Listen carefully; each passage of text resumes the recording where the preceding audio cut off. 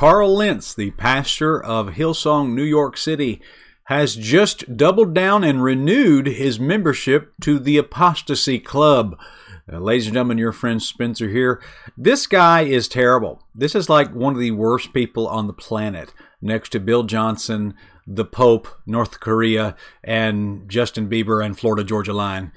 All for different reasons, of course. But this guy's awful. Like, theologically, he's terrible, and he's one of the faces, if not the face, of the Hillsong music movement, which is, when I started this channel, I was just basically dealing with the music, but now I'm getting more deeper into the apologetics of this and basically trying to force a conversation, telling people to look beyond the esoteric, beautiful, crystalline voices that you see on stage and the euphoria. Look beyond all that, cut through all that, turn your feelings off for just 5 seconds. And use your brain and think biblically and try to discern what these people are. And so Carl Lentz is one of those guys that, oh boy, everything he says is awful. He's one of the most unbiblical people I've ever seen in the world of theology. And I want to give you this interview that he did recently with CNN. And I want you to see this because this is really bad stuff. Let me adjust it on my screen here so you can get a good look at it. But he did this interview with CNN, trying to go through all the things he believes. And just watch this for a second. Equally mad because I talk about it too much, and I feel like I have done the best job I can of refusing to bow to anybody else's narrative. They want a side. They're not interested in an answer, and I just refuse to play that game. I'm not doing it. And so I know your church is not gay affirming, but gay welcoming. So I feel like it's one of those complex times where I'm okay with it. I want to be a church where people don't have to agree with everything that I say. I feel like I'm right today. I was going to ask you, do you think it's possible that, could you see down the road we would have a different view on abortion or a different view on same-sex marriage, or? Anything's possible. Anything's possible. That's what he just said. Anything's possible.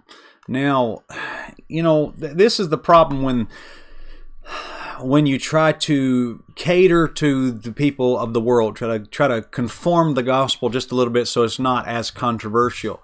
Really, the gospel is controversial, and the message of you're not righteous, you're not good enough to go to heaven, you have wickedly offended a holy, thrice holy God, and that God is going to send you to hell and under judgment. I mean, you're condemned already, John 3:18, I believe, and you're condemned already, you're under the judgment of God.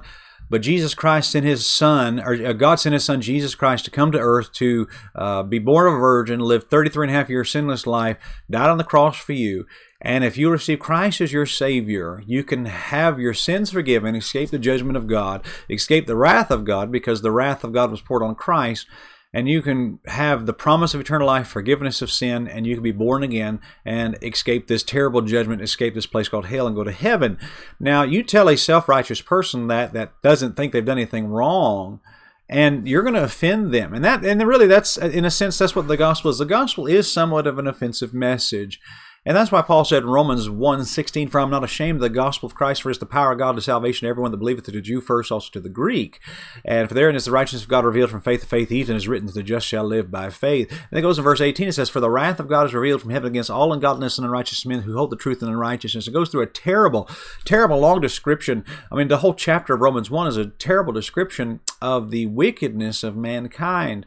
And to take that, to take the condemnation and the judgment of God out of the gospel message is to literally destroy the gospel message in and of itself. They preach another gospel. They preach another Jesus. They preach a Jesus who wants to be your buddy, not a Jesus who can save you from the wrath of a holy God. That's the difference between these people. Now, Carl Lentz, I know what he's doing. He's living in a culture up there in New York City where those are very hot button issues. Those are very Democrat states. For those of you who don't live in the United States of America, the Democrat Party, Hillary Clinton, all them people, Barack Obama, Nancy Pelosi, they believe very strongly in a woman's right to choose to abort her baby. And apparently there's hundreds of thousands, if not millions, of children aborted in America every year. And, it's basically what it has become. It has become and I guess it always has been, it is a way, if a woman is unexpectedly with child, then she can just go and just have the pregnancy terminated, and it's used as a form of birth control. And really, it's murder is what it is. And Carl Lentz is trying to operate a church in the culture that is very slanted that way, and so he's backing up on that. He's like a slippery catfish. You can't grab him. I mean, he's slippery on these issues. You can't pin him down. And he's always saying, well, it's possible I may change my views on that. And what he's doing is he is okaying that.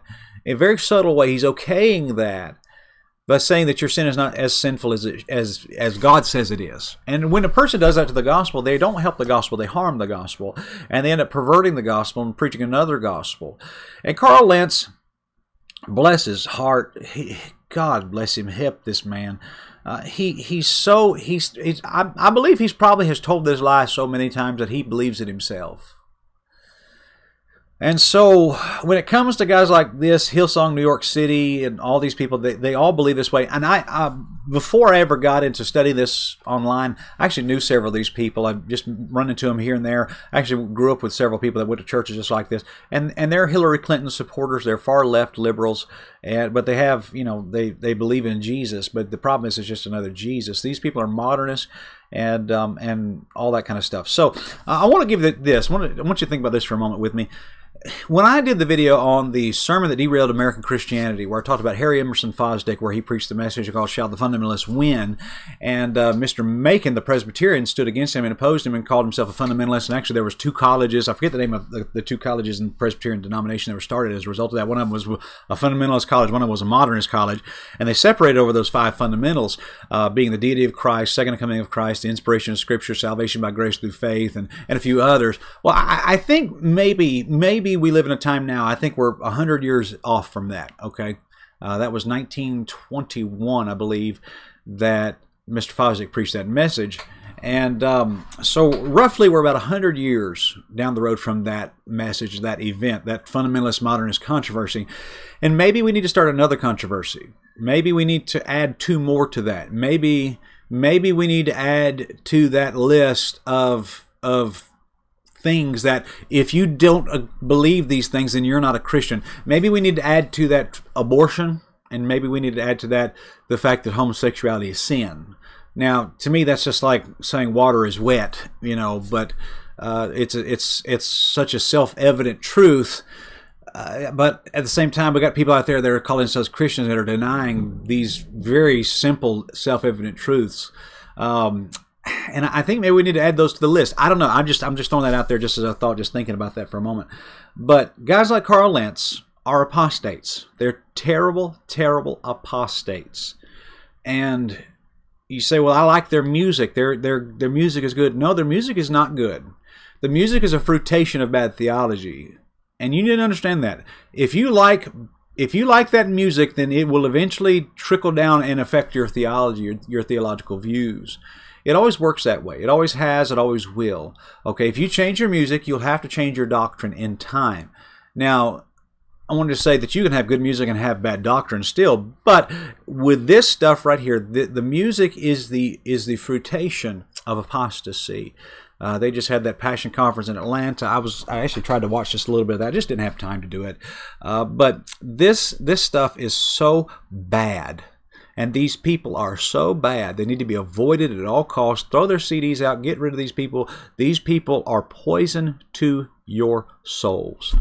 And so I want to play it again for you just a moment so that you understand that there's no taking this out of context or anything like that. Okay, let me just play this for you again. Not doing it. And so I know your church is not gay affirming, but gay welcoming. So I feel like it's one of those complex times where I'm okay with it. I want to be a church where people don't have to agree with everything that I say. I feel like I'm right today. I was going to ask you, do you think it's possible that, like, because you sit down the road, we'd have a different view on abortion or a different view on same-sex marriage, or anything's possible? Okay, let me ask you a question here, folks that are watching. Is it possible he could change his views on abortion and same-sex marriage? Well, yeah, I mean, he could change his views. But here's a better question. Does God change his views on that stuff? Has the Lord changed his mind about sin? Has he? I don't think he has. And,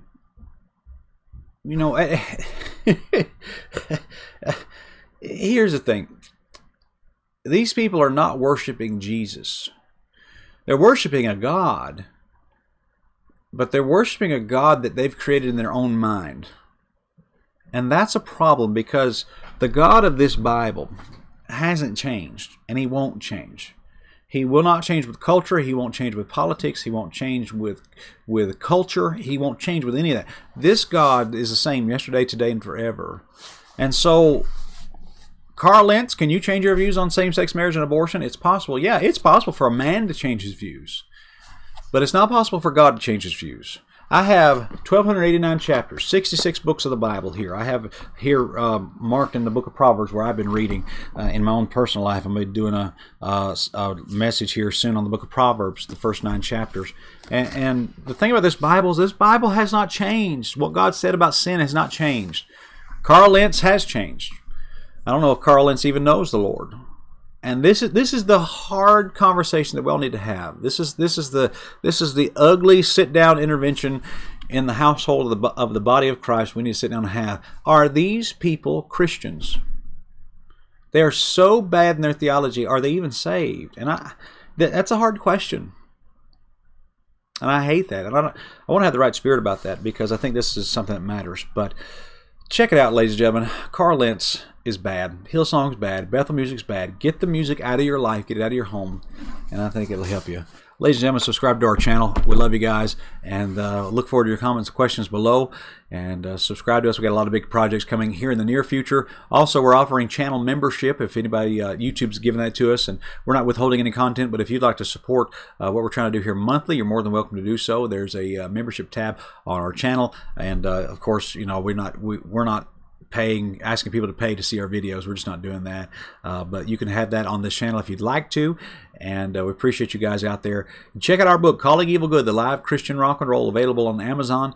And you can have that here, and it'd be great. So God bless you, friend. We'll see you later, and have a good day.